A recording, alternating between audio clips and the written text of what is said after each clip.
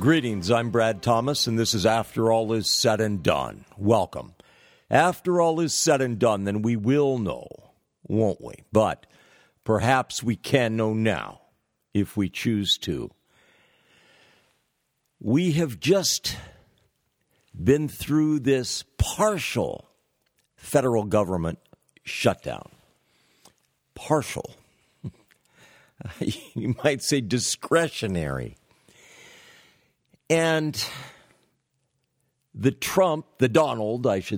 Donald got trumped by Speaker of the House, Nancy Pelosi. The Speaker of the House, Nancy Pelosi, is many things, not referring to her being Congresswoman, Democrat Congresswoman from California, the Democrat Party enjoying a stranglehold on the state of California, among other places. But she's many things in terms of her abilities, her talents. Intelligent woman, talented woman, and she is an extremely experienced politician, or political hack, if you prefer.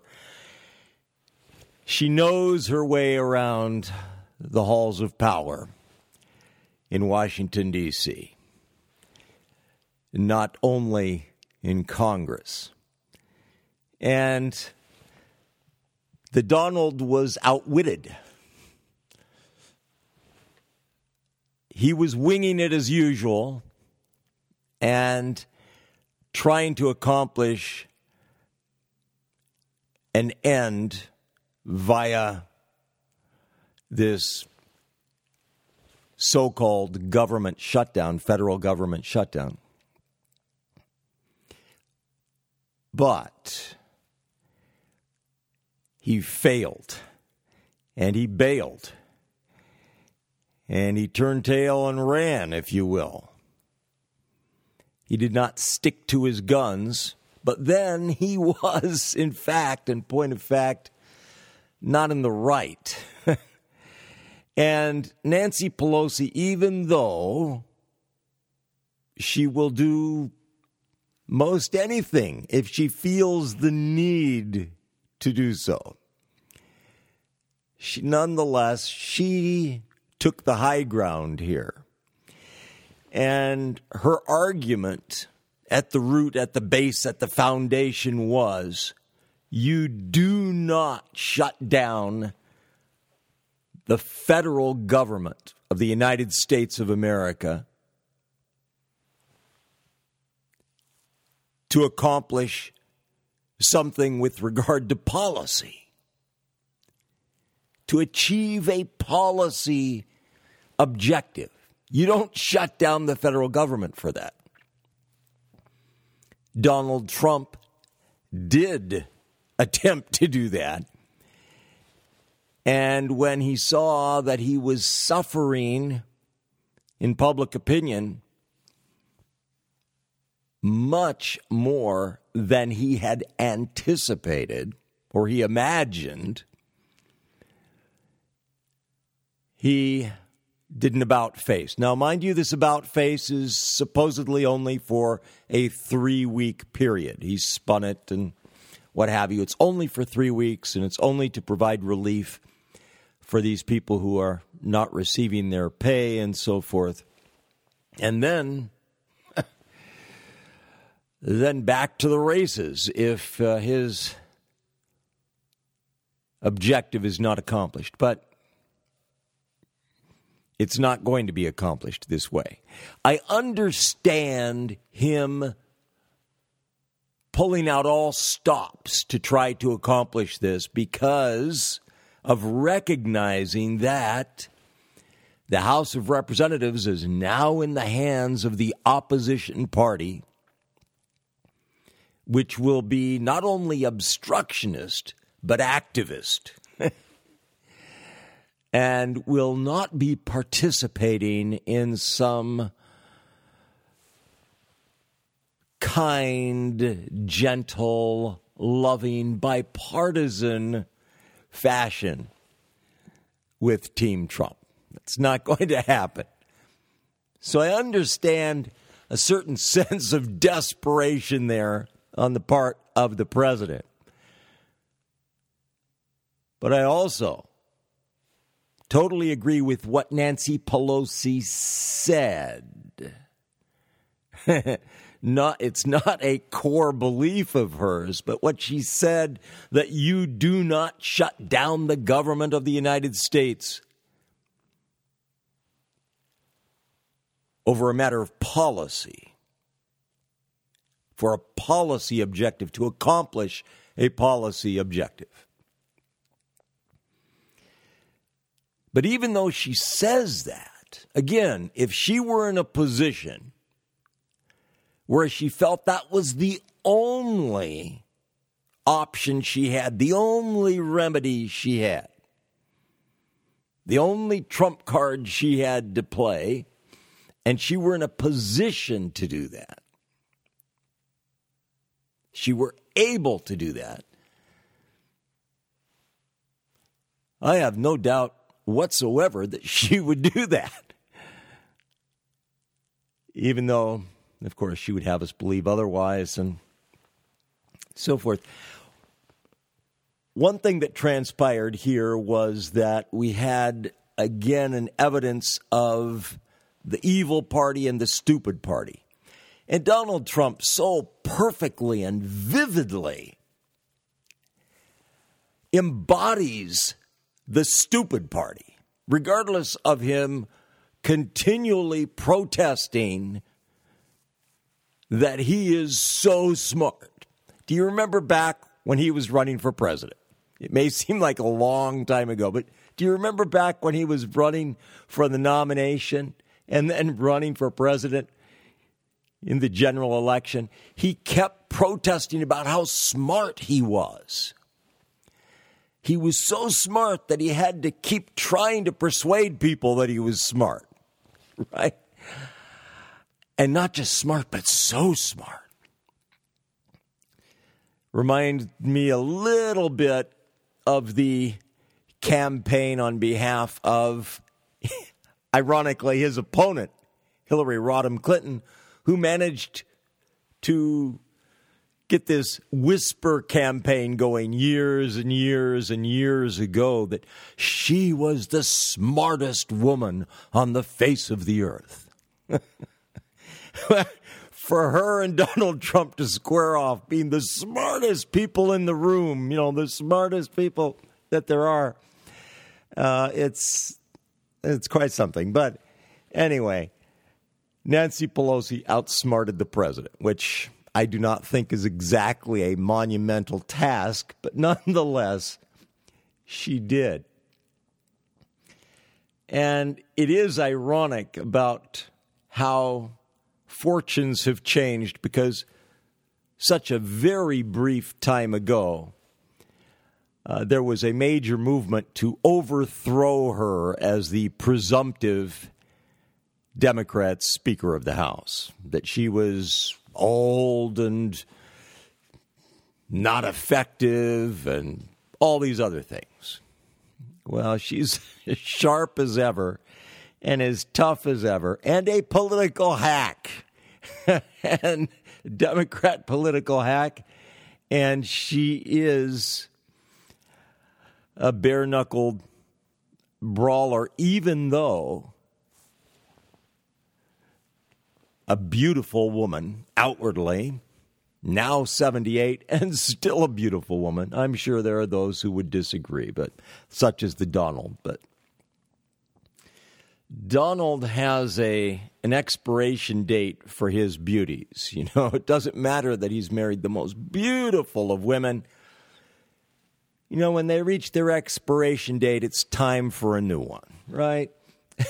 And that's while, of course, he has been dallying with others in the meantime. But concerning government shutdown, so-called government shutdown, and how major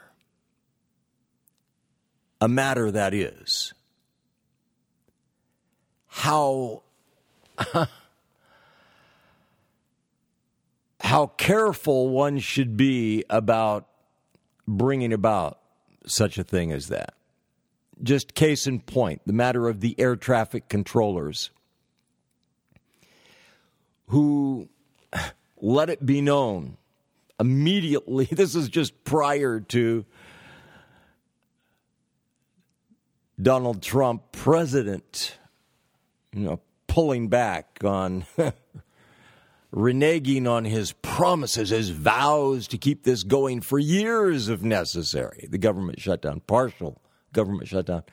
But anyway, the air traffic controllers let it be known that it was a very, very dangerous situation, that staffing at air traffic control facilities was already at a 30-year low. And the only way that the controllers who were present were able to maintain operations was by working overtime, including 10-hour days, 6-day work weeks, in an incredibly, intensely stressful job. And anyway, they let it be known that it really was at a crisis point, and that in the interest of public safety, it was imperative that that partial shutdown of the federal government come to an end, that the shutdown cease. Another case in point is with regard to Puerto Rico. Puerto Rico, which I saw a story on just in the past month, that it was the number one rated, recommended travel destination. And in fact, a place that I would be interested in going, by all means. But guess what? Puerto Rico is suffering under a siege of gangland violence, which up until now had been confined to darkness, nighttime hours. Now it's out in the bright light of day. People being gunned down by gangsters, by gang members. And what do you imagine that that's attributable to? Well, there are a number of reasons for it. Just as in the United States of America,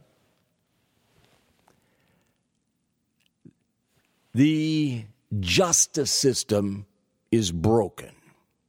It's an injustice system. The murderers, the destroyers, are not executed. Frequently, not even imprisoned. If they are imprisoned, they're imprisoned on pled-down charges. They're released early, and they are feted with all manner of perks and benefits, such as conjugal visits, whether they are married or not, and so on and so forth. But there is no deterrent to violent crime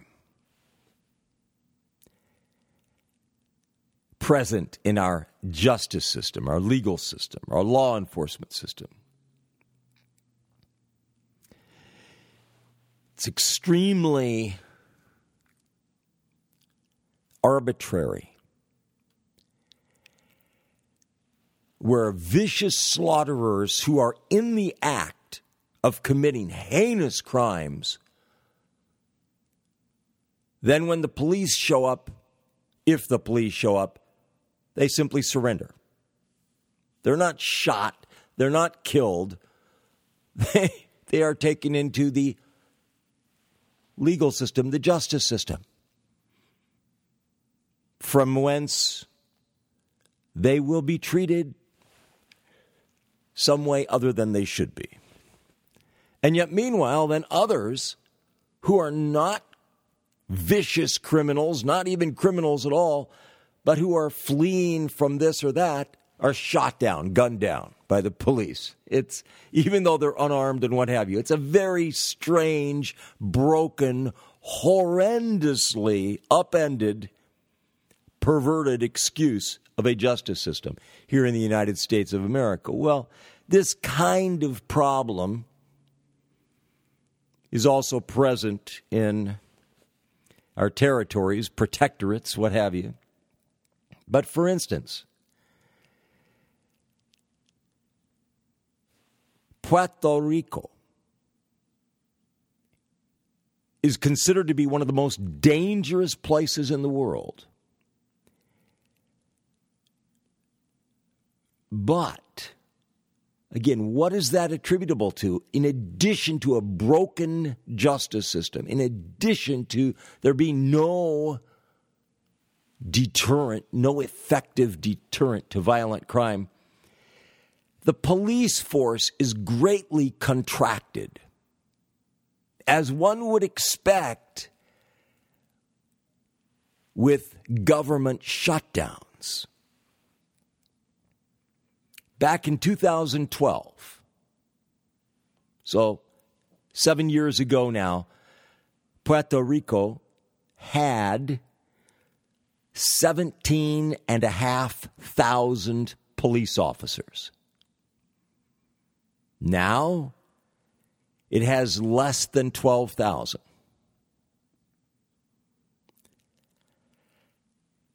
Less than 12,000, whereas before it had 17,500.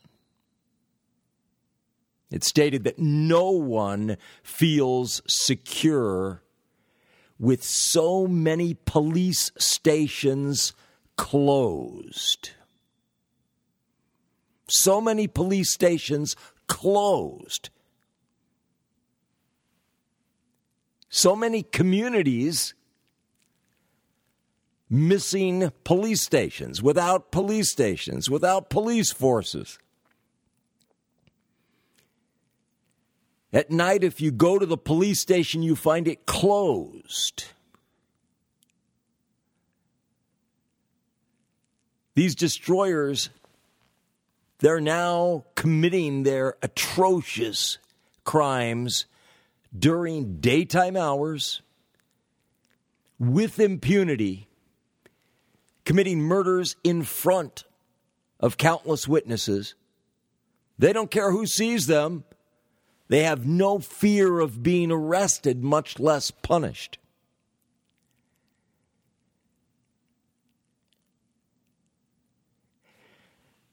These gang members, gang bangers, they're committing these murders without any regard to how many other unintended victims are going to be killed.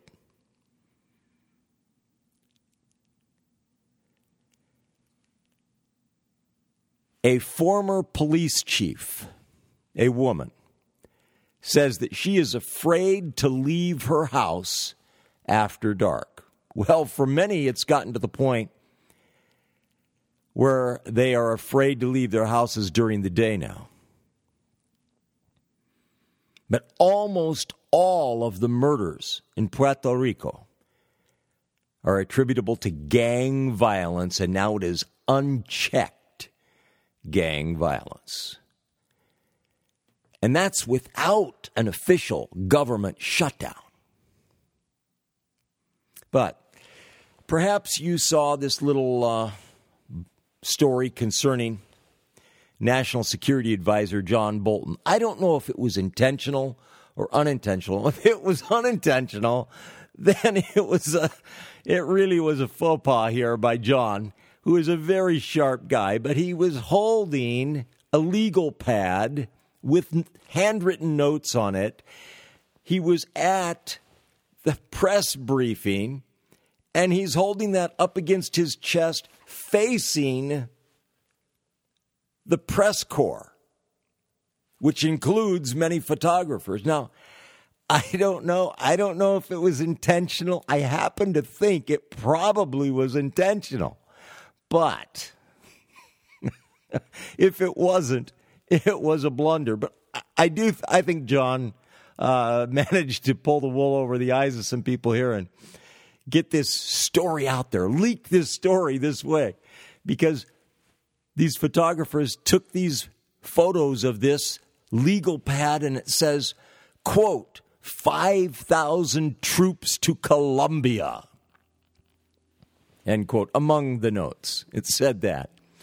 So I really think it was just a covert manner of communicating something that he wanted to communicate. And this was to put pressure on Venezuela, neighbor nation. But by all means, we should send 5,000 troops to Colombia. Meanwhile, of course, we are pulling back, withdrawing 2,000 troops from Syria. And more on that in a moment. Meanwhile, Secretary of State Mike Pompeo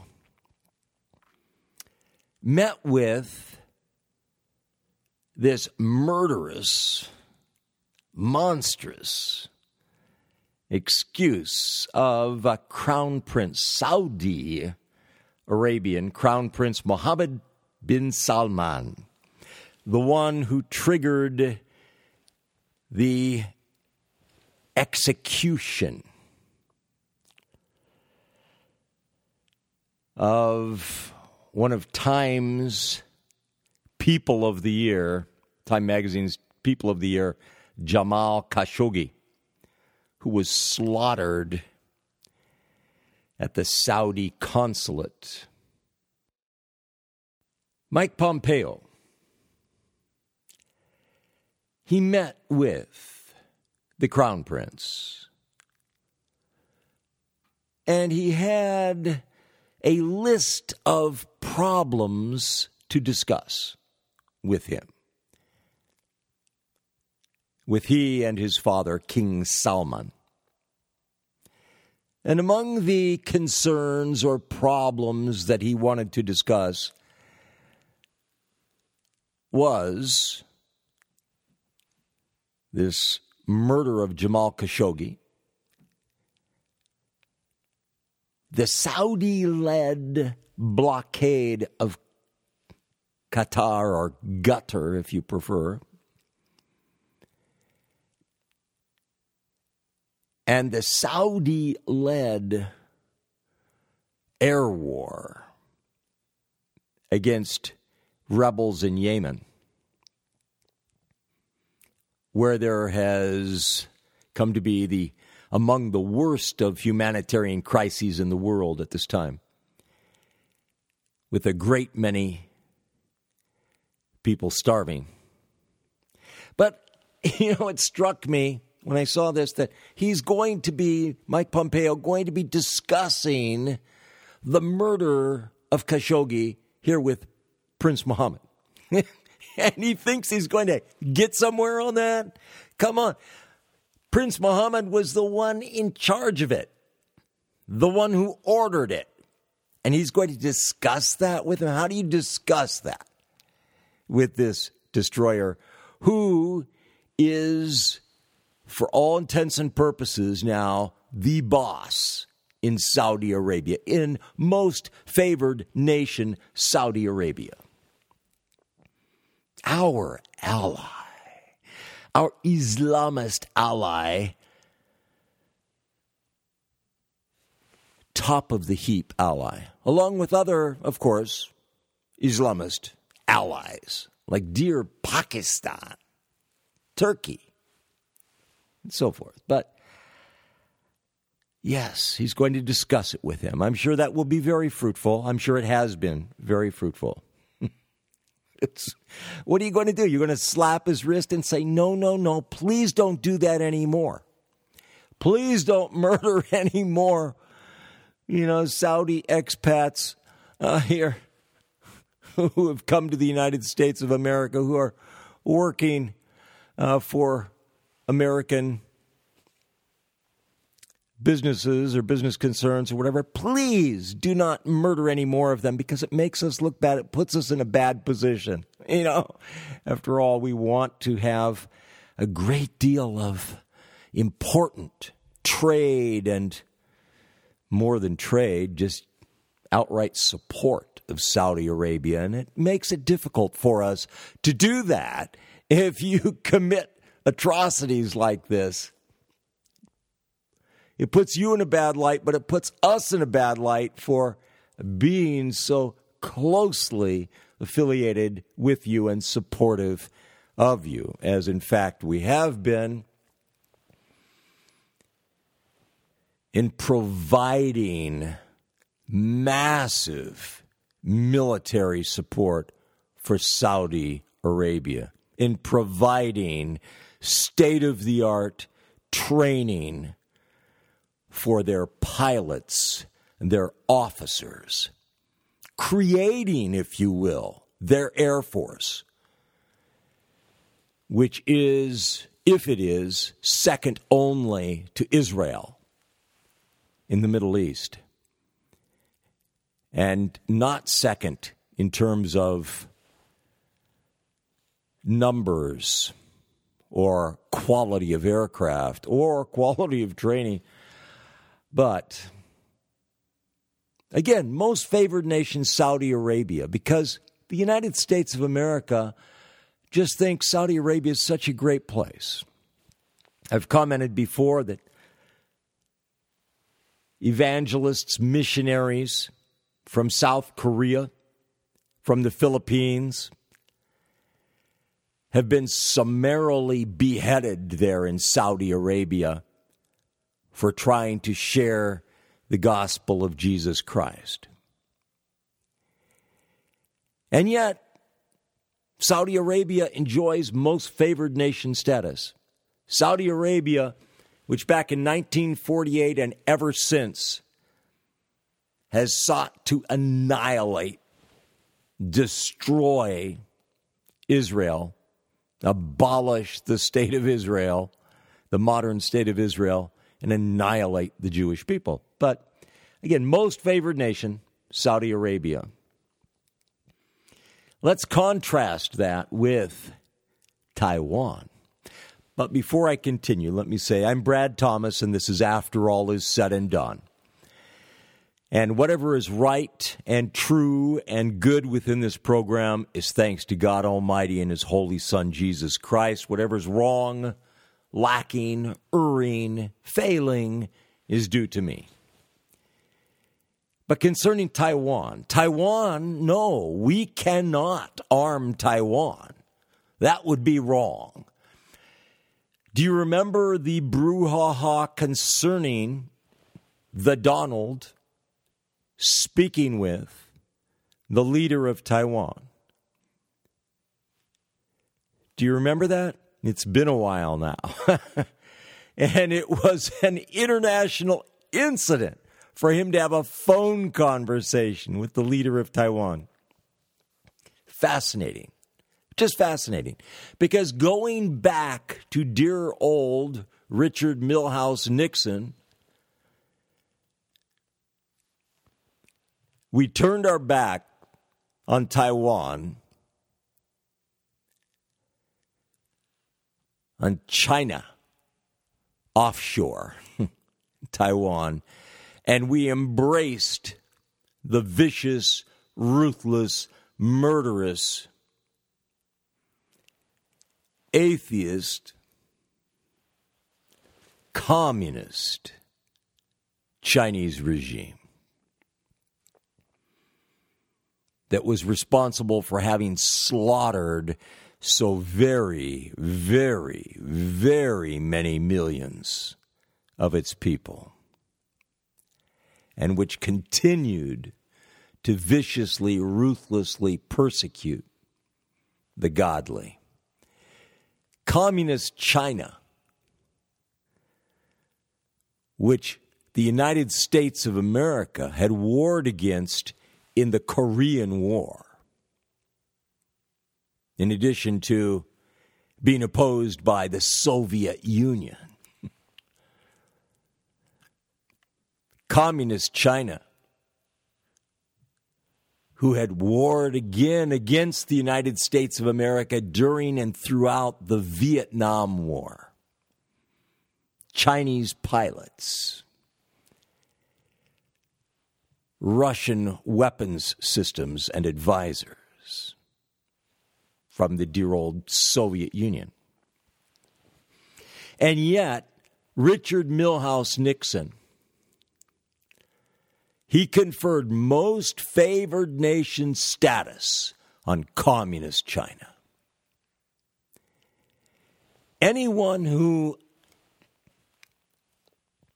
thinks in terms of Nixon's wrongs being exemplified by the Watergate break-in and the subsequent cover-up are so completely, utterly, totally,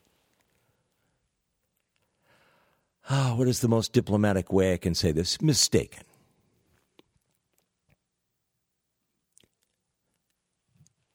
But, again, communist China, our friend.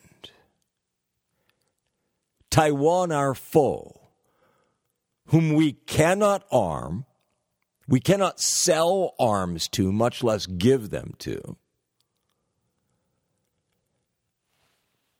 We cannot provide training to, though we would be charging for it, not giving it, but charging for it. We cannot do that. That would be provocative. That would provoke communist China. And so it goes. But yes, with communist China, with Saudi Arabia, with Pakistan, with Turkey, with former Soviet Union Russia, sky's the limit. Well,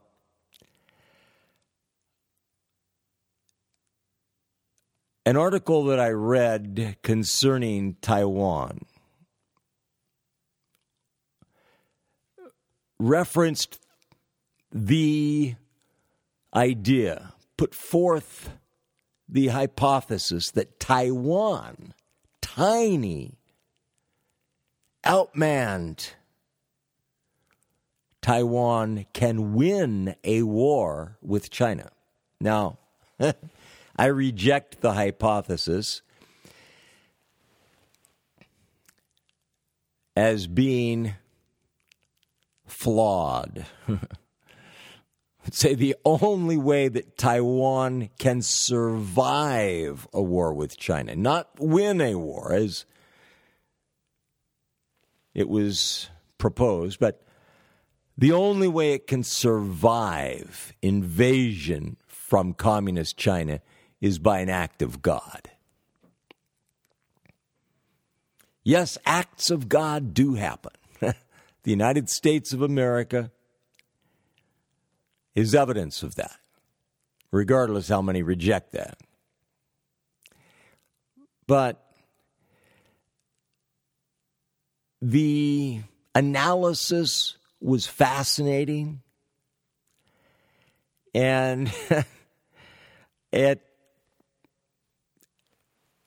it's supposed, however, again, the hypothesis is flawed because the assumption was that the attack, the invasion, which is not merely hypothetical, but which will take place, it's not if, but when, but that it would happen this way or that way, and they limited what the possibilities were.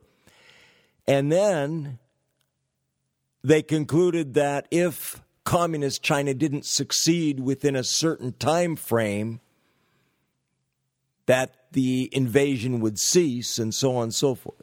I simply reject that as being false, and believe that once the attack is initiated, that communist China will pull out all stops and will not cease until they have succeeded in overthrowing Taiwan, because after all, they would lose face if they failed to. Can you imagine? Enormously populous, enormously powerful communist China, with all of its state-of-the-art technology stolen from the United States of America, hacked from the United States of America, with its massive million-plus member army. Can you imagine it failing to succeed in overthrowing tiny Taiwan? Yes, there are principles involved here that elements which can potentially give Taiwan a fighting chance. But the only way I see that Taiwan survives this is the same way that Israel has survived being attacked, being assaulted by massive multi-million member armies of the Islamists for so long.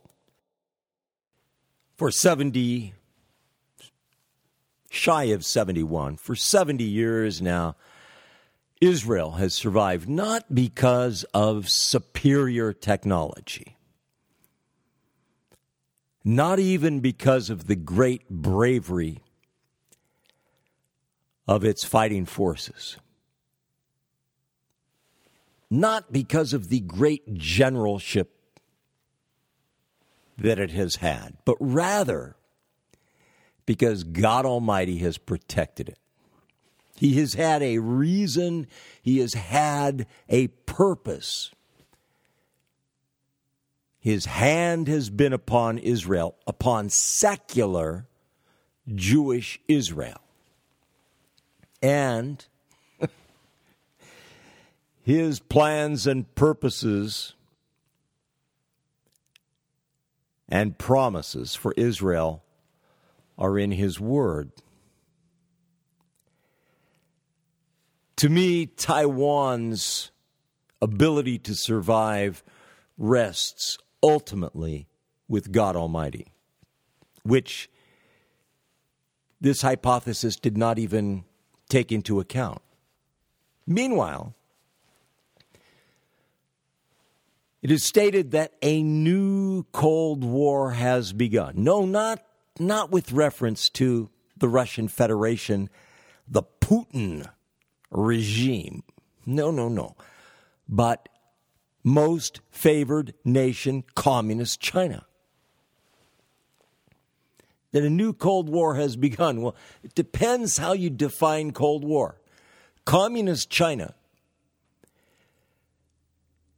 has succeeded in hacking, in stealing all of the most important state-of-the-art weapons breakthroughs made by the United States of America. Everything. They have just stripped the cupboards bare of everything new and improved. And they're able to produce these weapon systems courtesy of factories, magnificent state-of-the-art factories that have been built by American enterprise, by giants of industry in the United States of America, going back to when Richard Milhous Nixon clinked champagne flutes there with Mao, Chairman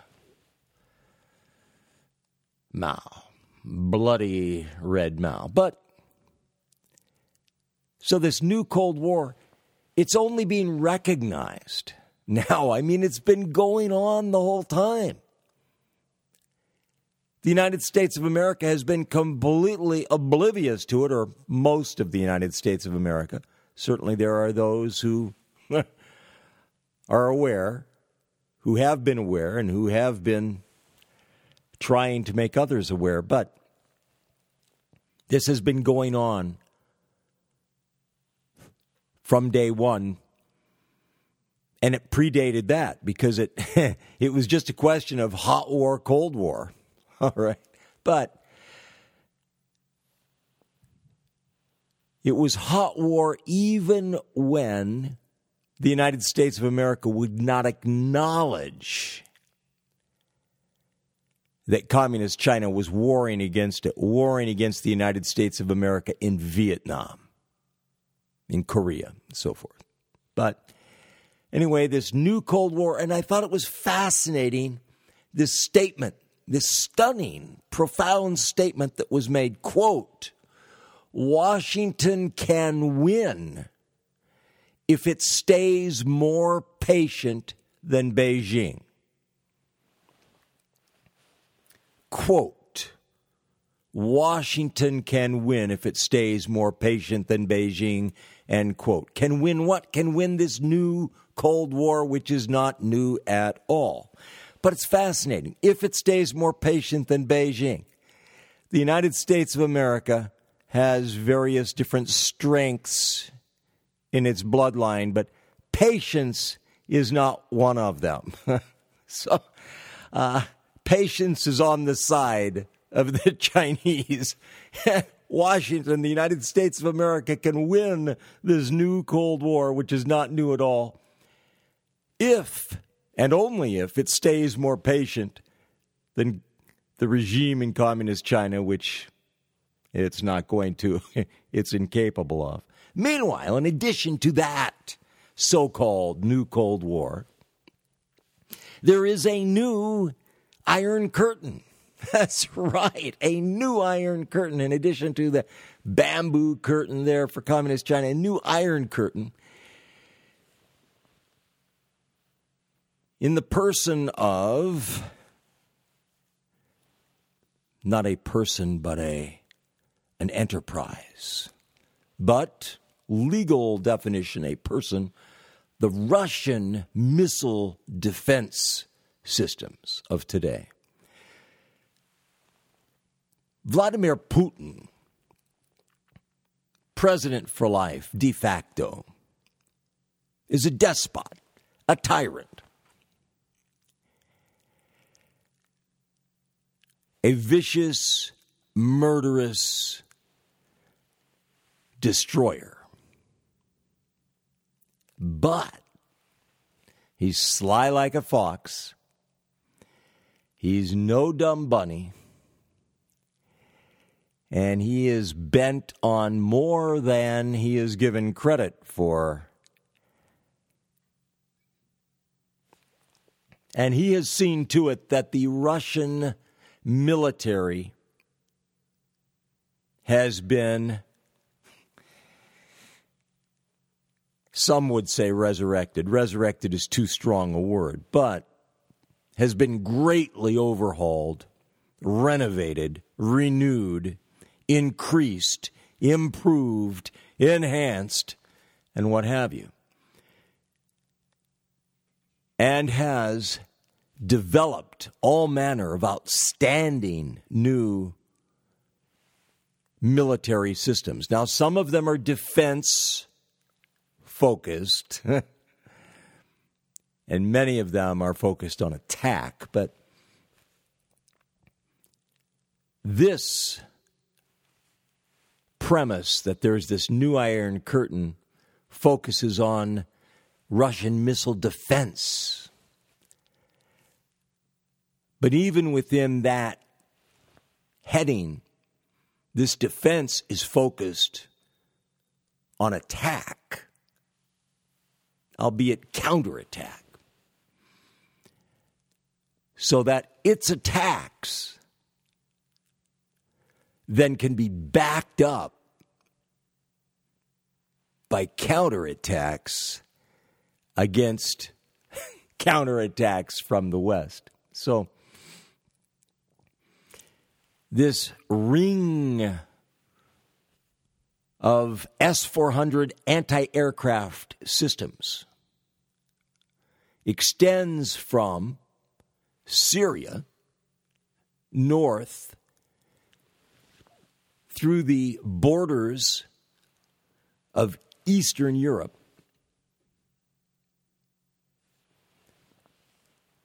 around the Arctic Circle, around the Horn, all around Russia. And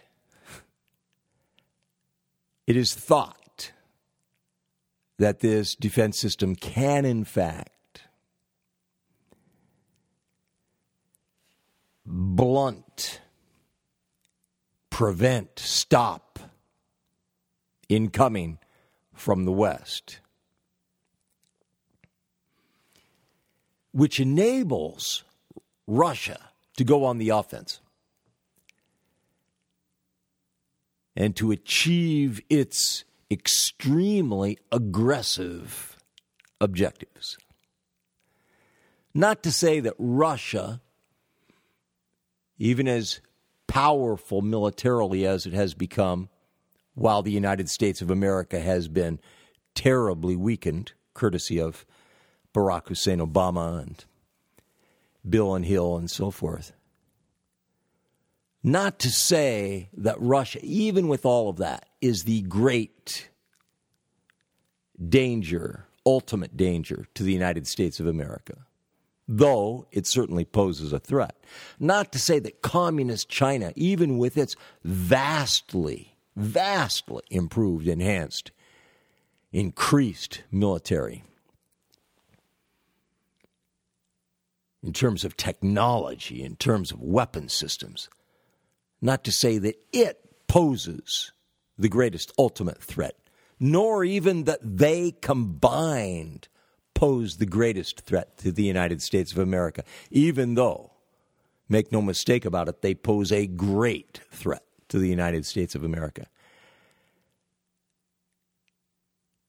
But for the United States of America to imagine that it is the sole world superpower, that is folly. And speaking of folly, President Trump, Donald Trump, the Donald, has stated that quote, the intelligence people seem to be extremely passive and naive when it comes to the dangers of Iran.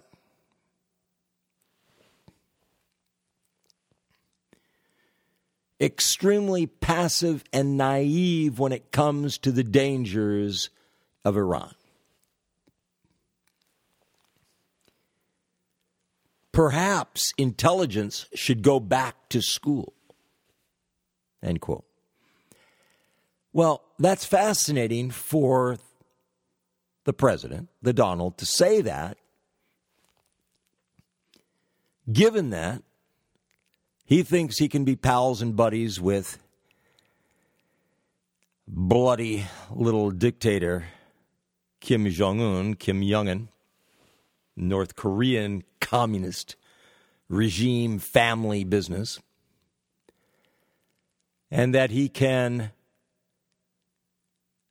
work his will with Vlad Putin, BFF, and with Xi Jinping, President for life, factual, President for life of Communist China. But the great threat is from Iran. And his intelligence people are extremely passive and naive, as in extremely passive and extremely naive. Really? Well, I think someone there is extremely naive. Yes, someone. Not to be confused with the intelligence people. Meanwhile, in Syria, which is a place that Iran likes to operate, Syria, where the United States of America is in the midst of withdrawing 2,000 U.S. troops or thereabouts. There was a terrorist attack with credit for it claimed by ISIS. And this is, weeks after Donald Trump declared victory over ISIS in the region.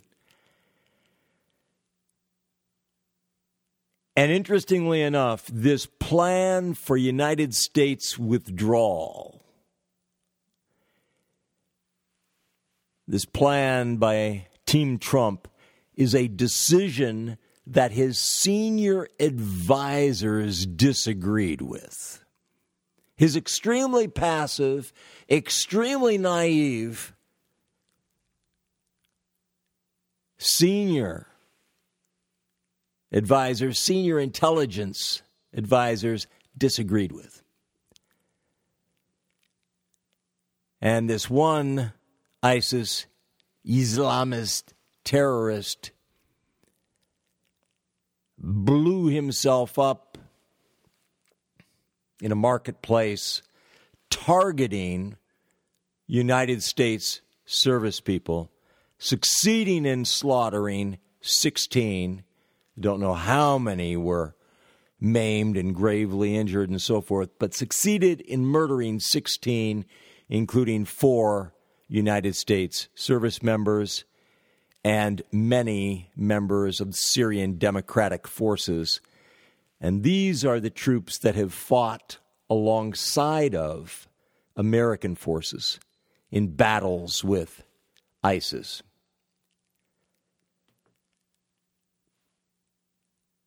There will be more such evil. We should not be naive concerning such things. And there was a terrible, evil terrorist attack by Islamist al-Shabaab terrorists in Nairobi, Kenya, at this luxury hotel complex. We must not be naive nor ignorant. I'm Brad Thomas, and this is After All Is Said and Done. After all is said and done, then we will know, won't we? But perhaps we can know now, if we choose to. Thank you.